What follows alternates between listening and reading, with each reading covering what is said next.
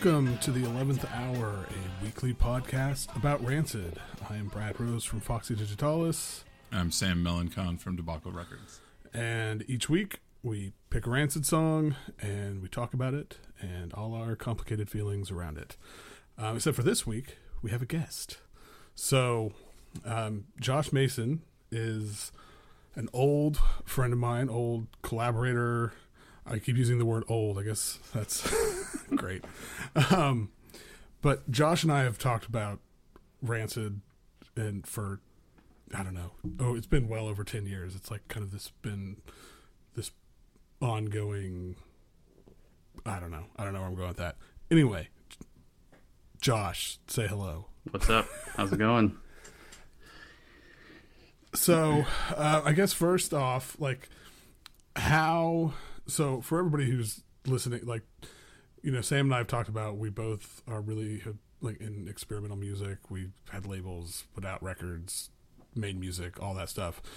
Josh is in that same vein. Josh and I even had a project together at one point called Old Surfers. Mm-hmm. Still like one of the best project names I've ever had, by the way. Yeah, that's pretty good. And I remember when I was telling Sam, like, Josh has to be the first guest, because I'd forgot that both of the track titles from that were Rancid, like, nods. So one, and Out Come the Boards, and what was the other one? Journey to the End of Waimea Bay. Yeah. So, so anyway, how did you get into Rancid, and how did that kind of bleed into the music and the stuff you do now? So I grew up at the beach.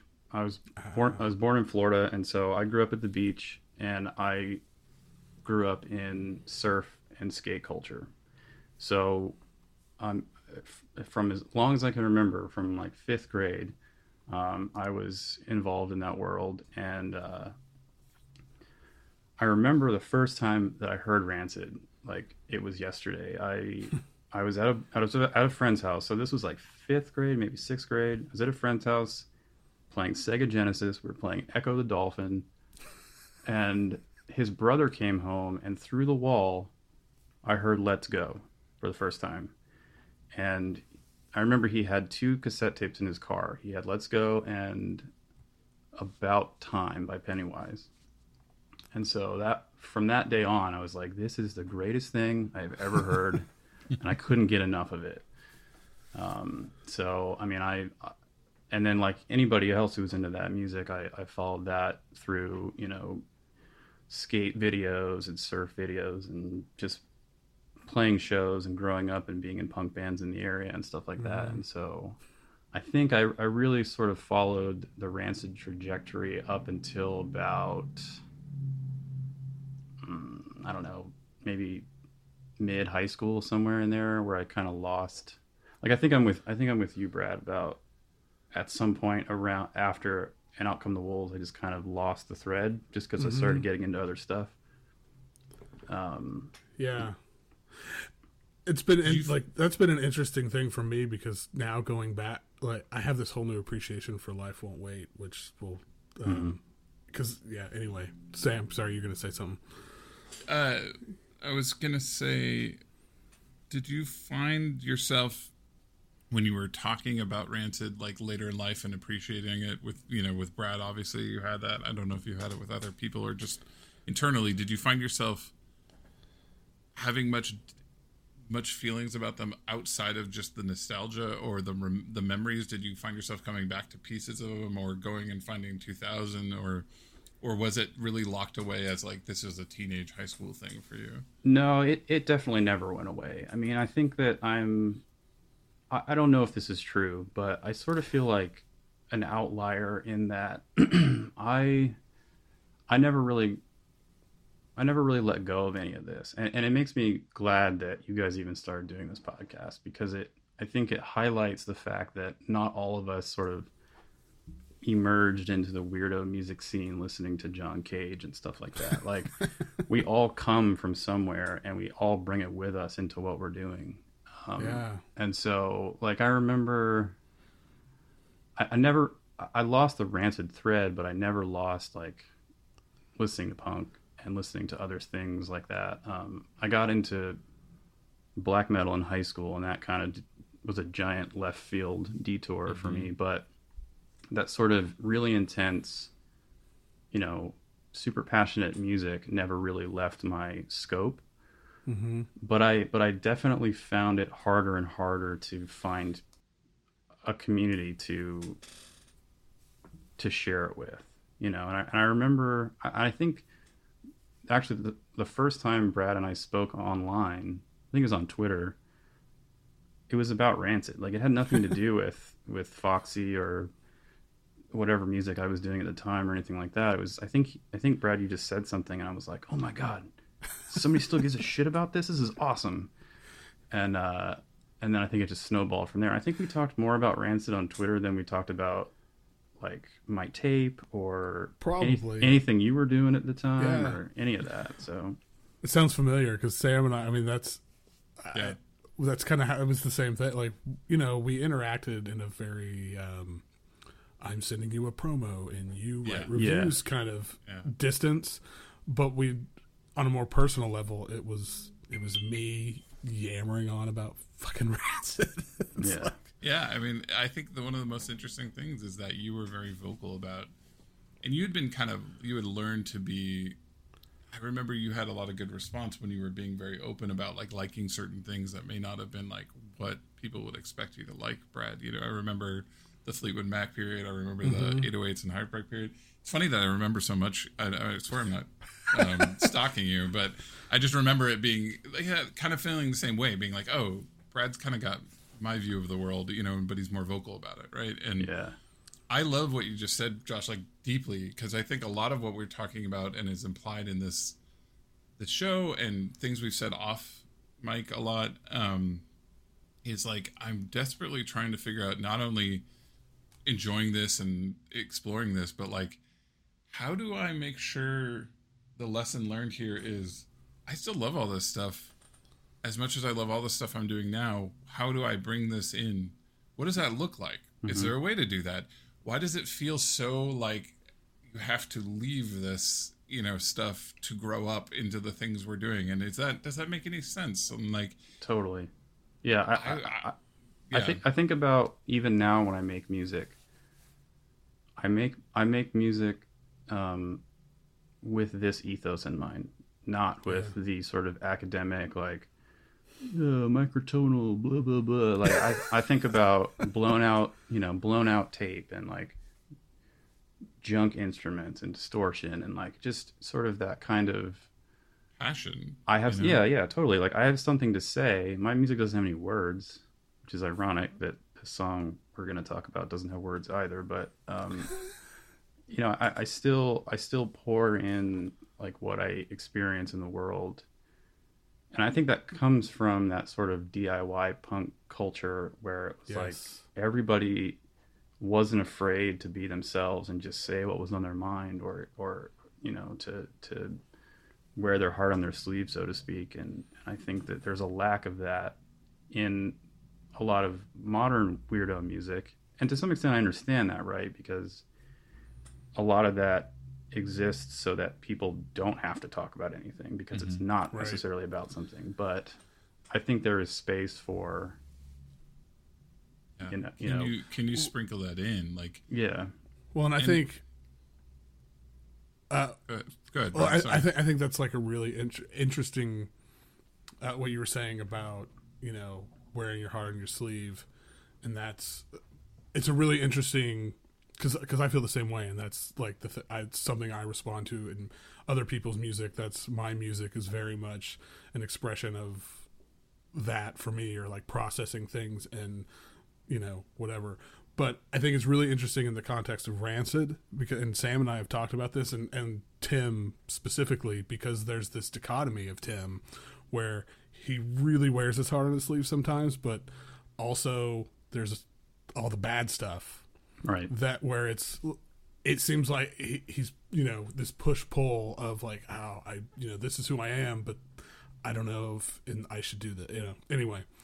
So, I think kind of examining those and thinking about and talking about those, you know, navigating that, I guess is maybe a better word, is to me is super interesting. And Yeah. 100%. Yeah, so this is it's so good to hear you have a similar perspective on this, and so much for a short intro. Yeah. Well, we might need it. Yeah. So we'll see how it goes. Well, speaking of which, Okay. what song did you bring us? All right. So, curveball. I brought the intro track to Life Won't Wait.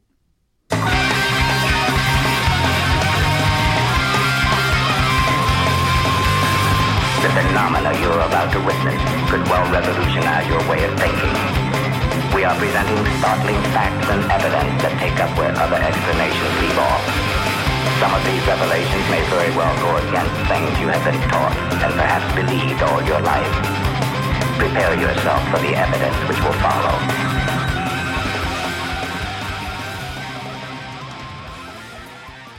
Okay, so real quick, obviously Life Won't Wait, as we've talked about before, came out in August of 95, produced by Tim and Lars. The kind of most important, I think, note about this is that Lester Butler from the Red Devils played harmonica on the intro track. And so now, Josh, tell us why you picked this, and like Yeah. throw the real curveball now. Okay, cool. Also, wait, did this come out in 95? Yeah, sorry, this Oh. didn't get updated at 98. Oh, sorry. Oh, yeah, that's got the Got the Out Come the Wolves. They all come out in August, so it's hard. Yeah. Okay, came out in 98. Anyway, okay, so the thing that I want to propose here is that the intro track to Life Won't Wait is through a more modern lens of looking at Rancid, having done all the weird things I've done since this album came out. The intro track is the most experimental thing they have done to date. Huh. And I say that for a couple of different reasons.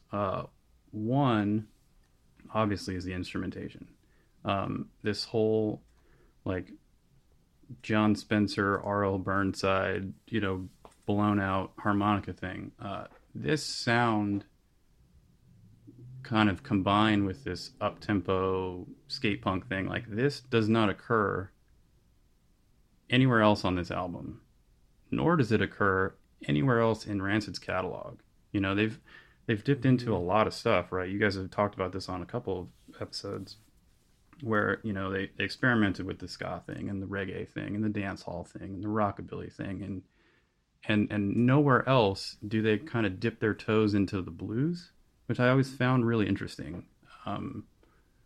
And I think because it doesn't exist anywhere else, it feels like this weird little snippet of like this sort of batshit thing that makes no sense in the context of the rest of the album and the rest of their catalog. And even, and I might be wrong about this, and I'd be happy to be proven wrong, but I can't think of another punk band in this genre that does that.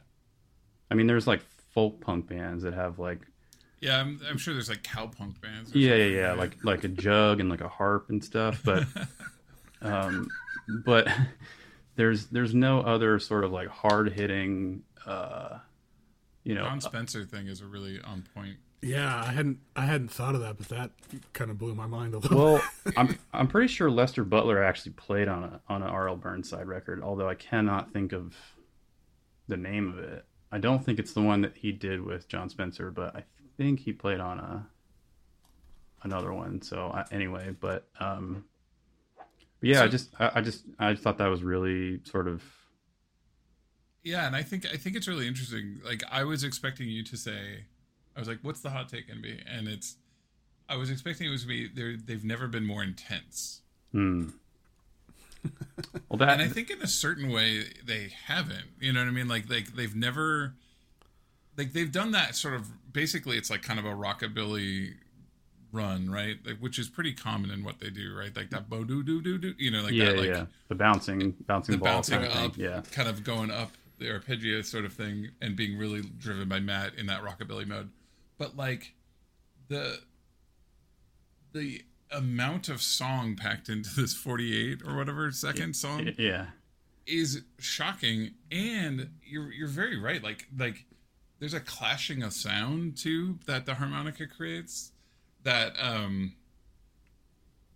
when it's paired next to that kind of Tim and Lars like almost early Rancid like high pitched kind of wheedly thing that they're doing, like all at once it does have this like overwhelming your senses thing.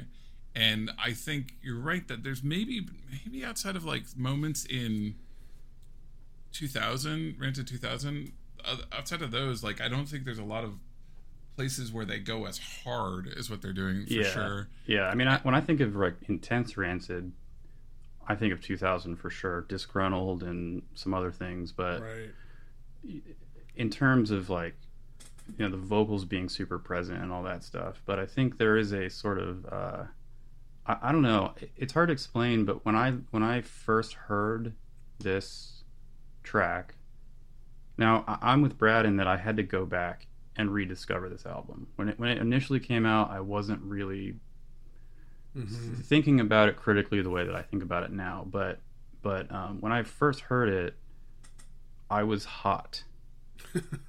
In the sense that it sounds to me the same way that I remember feeling being at shows, blown out speakers, hot lights, everybody's sweating. Like it has that kind of like old school kind of blues bar, smoky, gnarly kind of grime to it that doesn't really exist anywhere else in their what they're doing, especially on this album, but across the board. Yeah, no, I think I think that kind of the blues reference is really spot on. And I'll be honest, I hadn't really thought about it. But as soon as you said that, my brain, it was just like this light bulb went off. And yeah, I mean, what you just described, I mean, this is the total kind of thing you like walk into. I just now have this vision in my head of walking into some like rundown,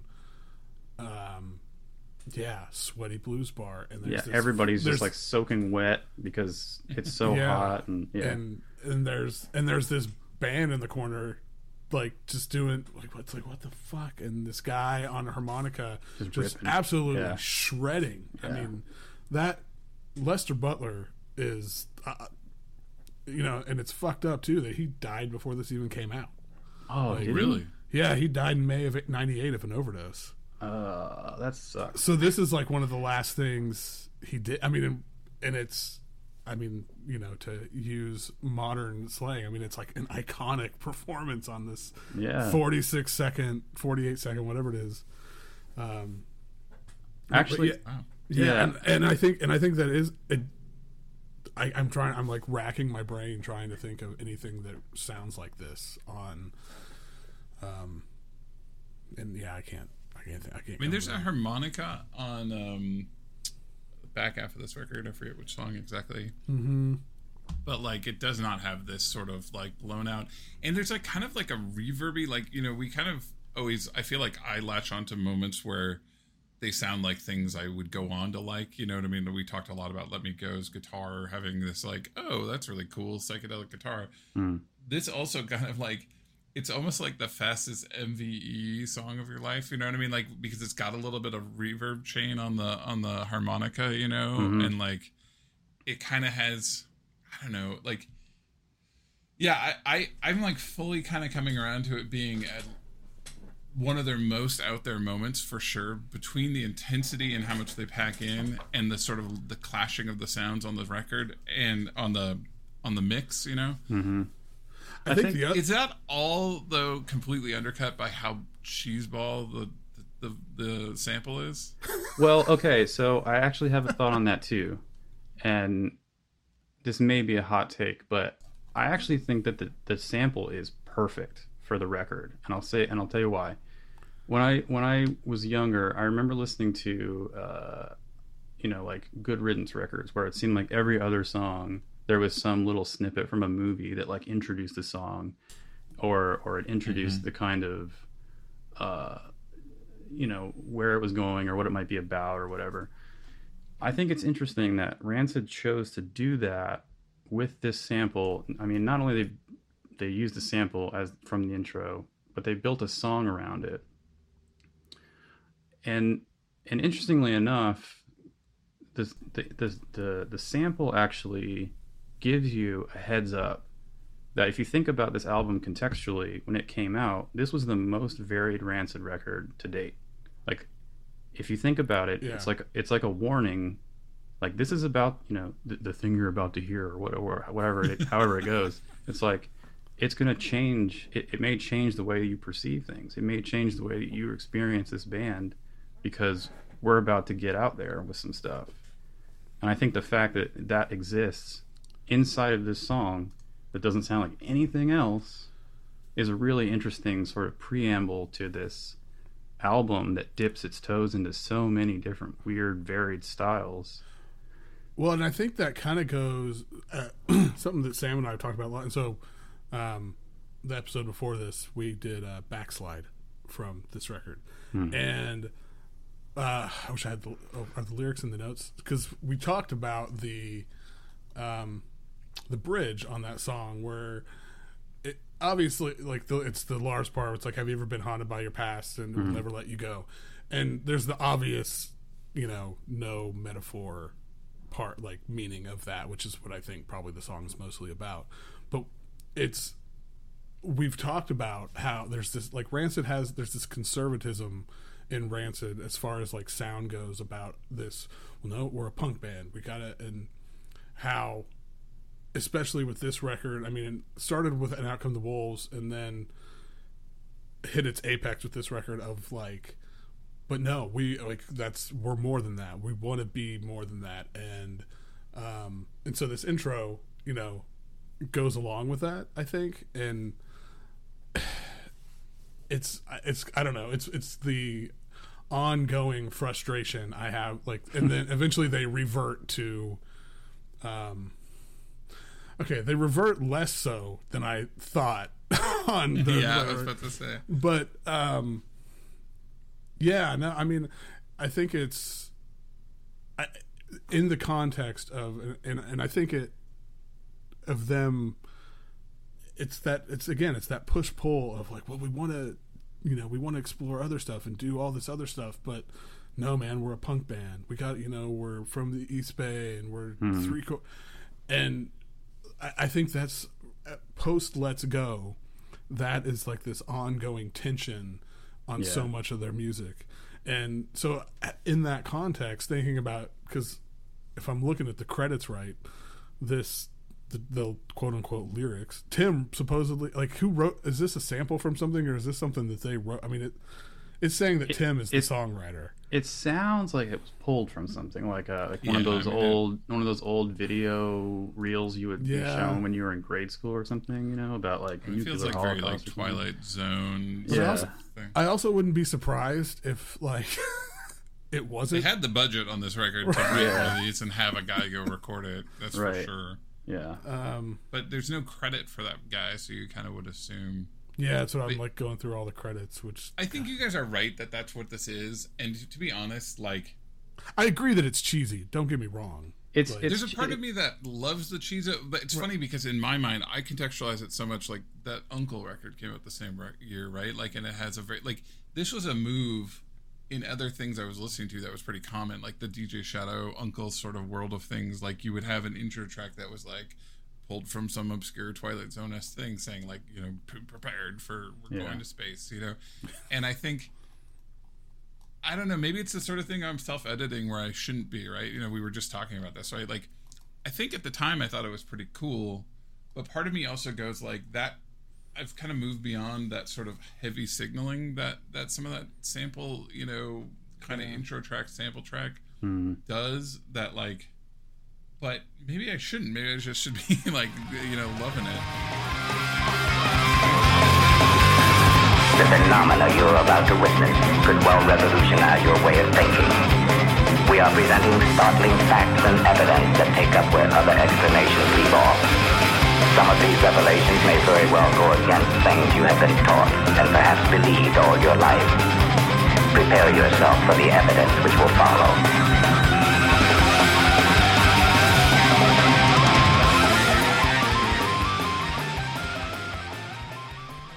I mean, I guess it's cheesy, you know, in the same way that, like, I mean, I feel like I might be stealing Brad's thunder here a little bit, but like the same way, like the outro of GGF is like self-referential, like just sort of breaking the fourth wall. Like, who are you talking to? We're listening to a CD, dude. Like, we're not at your show. Like, but they always feel like they're on stage. I Yeah, feel like right. So yeah, that fits. that is true. That is true. Yeah.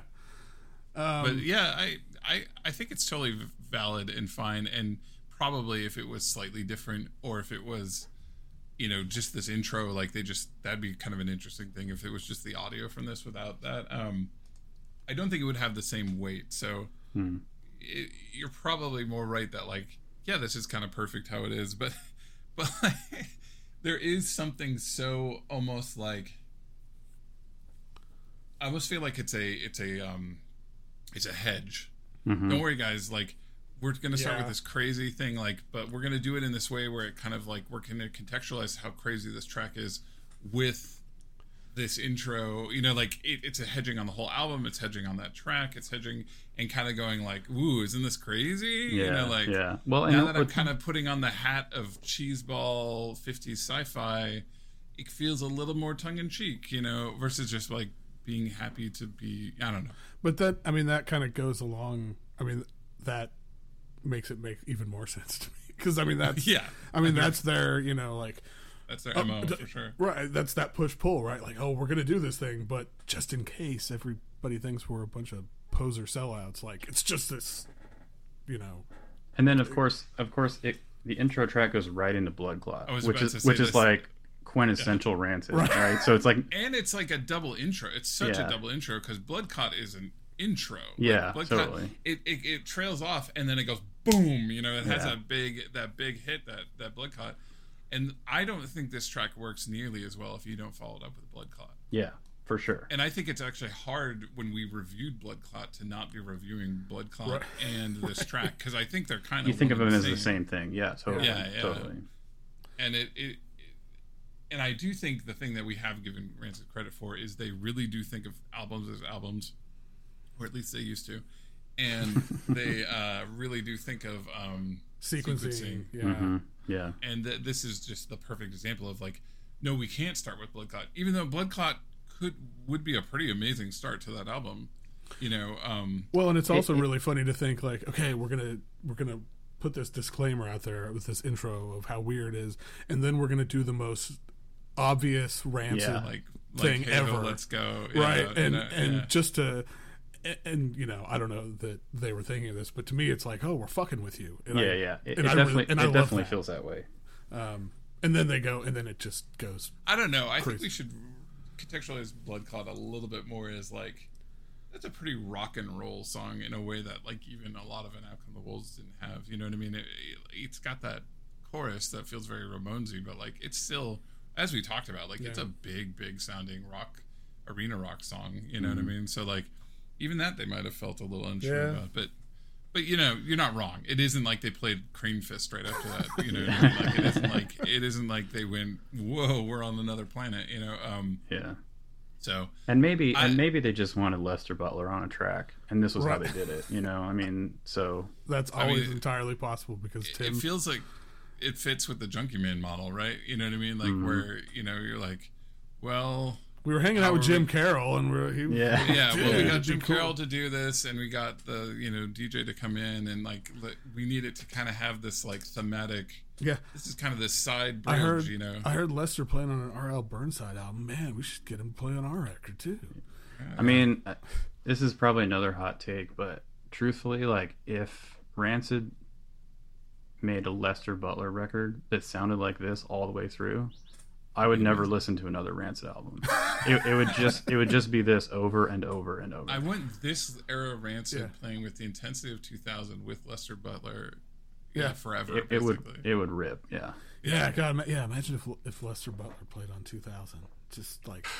Yeah, and that's what this feels like to me. Like when I hear it, it feels like a prelude to that. Especially because it's got that like hoedown kind of like rockabilly core chord progression, you know, is that thing that they really did a lot on 2000 and really laid back into. So and of course I say that now though, right? Like looking back on this, it kind of makes me think of when Brad and I were working on that Lookout list. Like, I think about all the bands that had like 1 7-inch and they were done.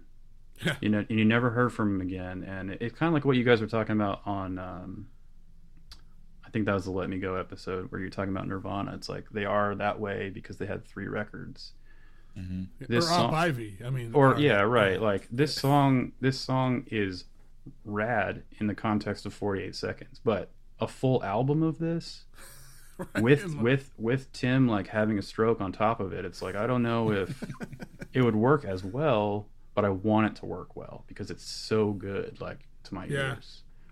Yep, it's a good pick. I'm glad you picked it. It's a total left field, and it's a good one to talk about. I love talking about Life Won't Wait. I'm kind of coming back to being like, yeah, that's right. I love the hell out of Life Won't Wait.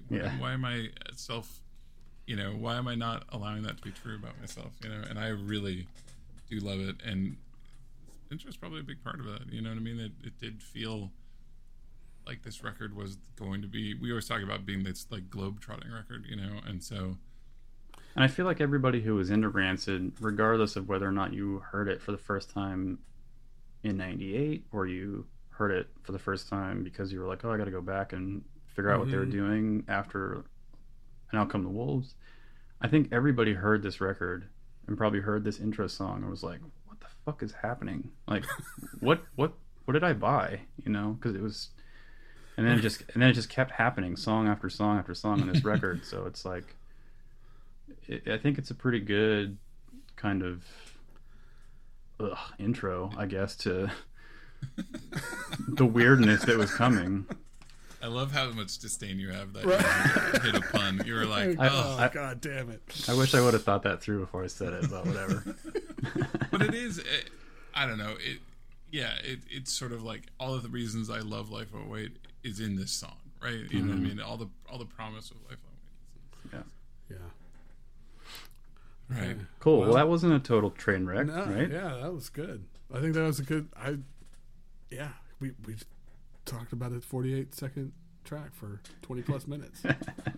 Fucking Rancid. Okay, so talking about next week, if you didn't listen to last week, what I threw a wrench in Brad's plans and offered a challenge, which was I don't think we're going to get to what's it actually called? Let the dominoes fall. I call it roll the dice, but Let the Dominoes Fall for a long time, and I was kind of like, I think I need to dive into that record and start having an opinion on it. Every time I've trolled through it once, I've been like, this is garbage. This is just unbelievably bad. But I wanted to check that. So I offered to Brad a challenge, which is listen to Let the Dominoes Fall and come up with relatively within that record, what is the best track? I separately also did this exercise, and I'm hoping that we pick the same track. I'm guessing we didn't, but if we pick the same track next week, we'll just do that one track. If we pick 2 different, I think we'll just probably cram it into the same episode and just talk about which tracks we like. This has also opened up a whole crazy thing of that we'll have to mine for some value later around. Now I have an opinion on every track of that album, which I did not have, 4 days ago. So, and just to be clear, so Sam and I've been like texting about this ever since he threw this down, and I think I said to him like, "Oh my god, this is all terrible. I have no idea." And Sam's like, "Oh, I think there's a pretty obvious pick," which I'm like, "What the fuck? I don't." I think there's no obvious pick. So then I rated everything. I mean, I have like I ranked everything in 5 categories. Like I went real scientific on this. And it's so we'll have to do something with all that. Yeah, and it's all bad. What is? It's not. So what is your pick for the best track of Roll? No, not Roll the Dice. Let the Dominoes Fall. Okay, so I'm just gonna go strictly on the numbers because I don't even know if I agree with this. But by the numbers of how I rank this, my pick is so excited. Is You Want It, You Got It. Yeah, that's not mine. That is a 3.5 out of 10 on my scale. Okay, and well, to be clear, the high out of mine's a 50 scale, the highest is 24, which is this. So that's still like less than a 5. Got it. Okay. So what That's did you a high. It's on the high end, by the way, for me. This is in the like upper quartile. But you had an 8. What the fuck was your 8? I dropped it to 7. Okay, so just chill. I think you're wrong, and it's up to no good. That was my second one. Okay, good. Okay, And here the thing I was wanted us to be within one of either way. Like your my number 2 was your number 1 or something. So. And the funny part is I sat here going like, even though this one is 23 out of 50, I think I should pick it because I think it's the best. It's the only one I actually get stuck in my head. Yep. But it's just a good track, I think. I don't know if I go that far, but okay. We'll talk about it next week. But okay, so we'll probably talk about both of those next week. Yeah. And at some point we'll mine these documents we built for our general feelings about this incredibly poor album from a band that I will take some pretty, toss off B-sides and be happy. There's something really wrong with this album, and I don't know exactly what's up with it. But it also really changed a lot of my previous misconceptions about things. But I don't like where they went. Yeah, there was a little bit of like when we asked them to experiment, maybe we didn't. Maybe we needed to be more specific. Maybe that was wrong. Maybe that was a bad idea. Oh God. Okay. Well, all right. So, yeah. I'm glad that I was like worried you were going to come out of like left field with LA River or something, and I was going to end the podcast. Honestly. That one I have as my last rank, but I said it almost maybe Horseshoe Theories around. It becomes the number 1. Right. That was my last rank too. Well, last ranked with another one, but anyway, I'm gonna. All right. Yeah. Okay. Josh. Hey, thanks for coming on. This is awesome. Yeah, man. Thanks for letting me on. And what's like your website? Where can people find you? My website is joshmason.info. Can't get much simpler than that. All right. All right, everybody. Thanks for listening. As always, you can find us on Twitter and on Instagram at RancidPod. And we will see you next week to talk about Let the Dominoes Fall. I just about said roll the dice again. Let the dominoes fall. All right. See you guys. Later, bro.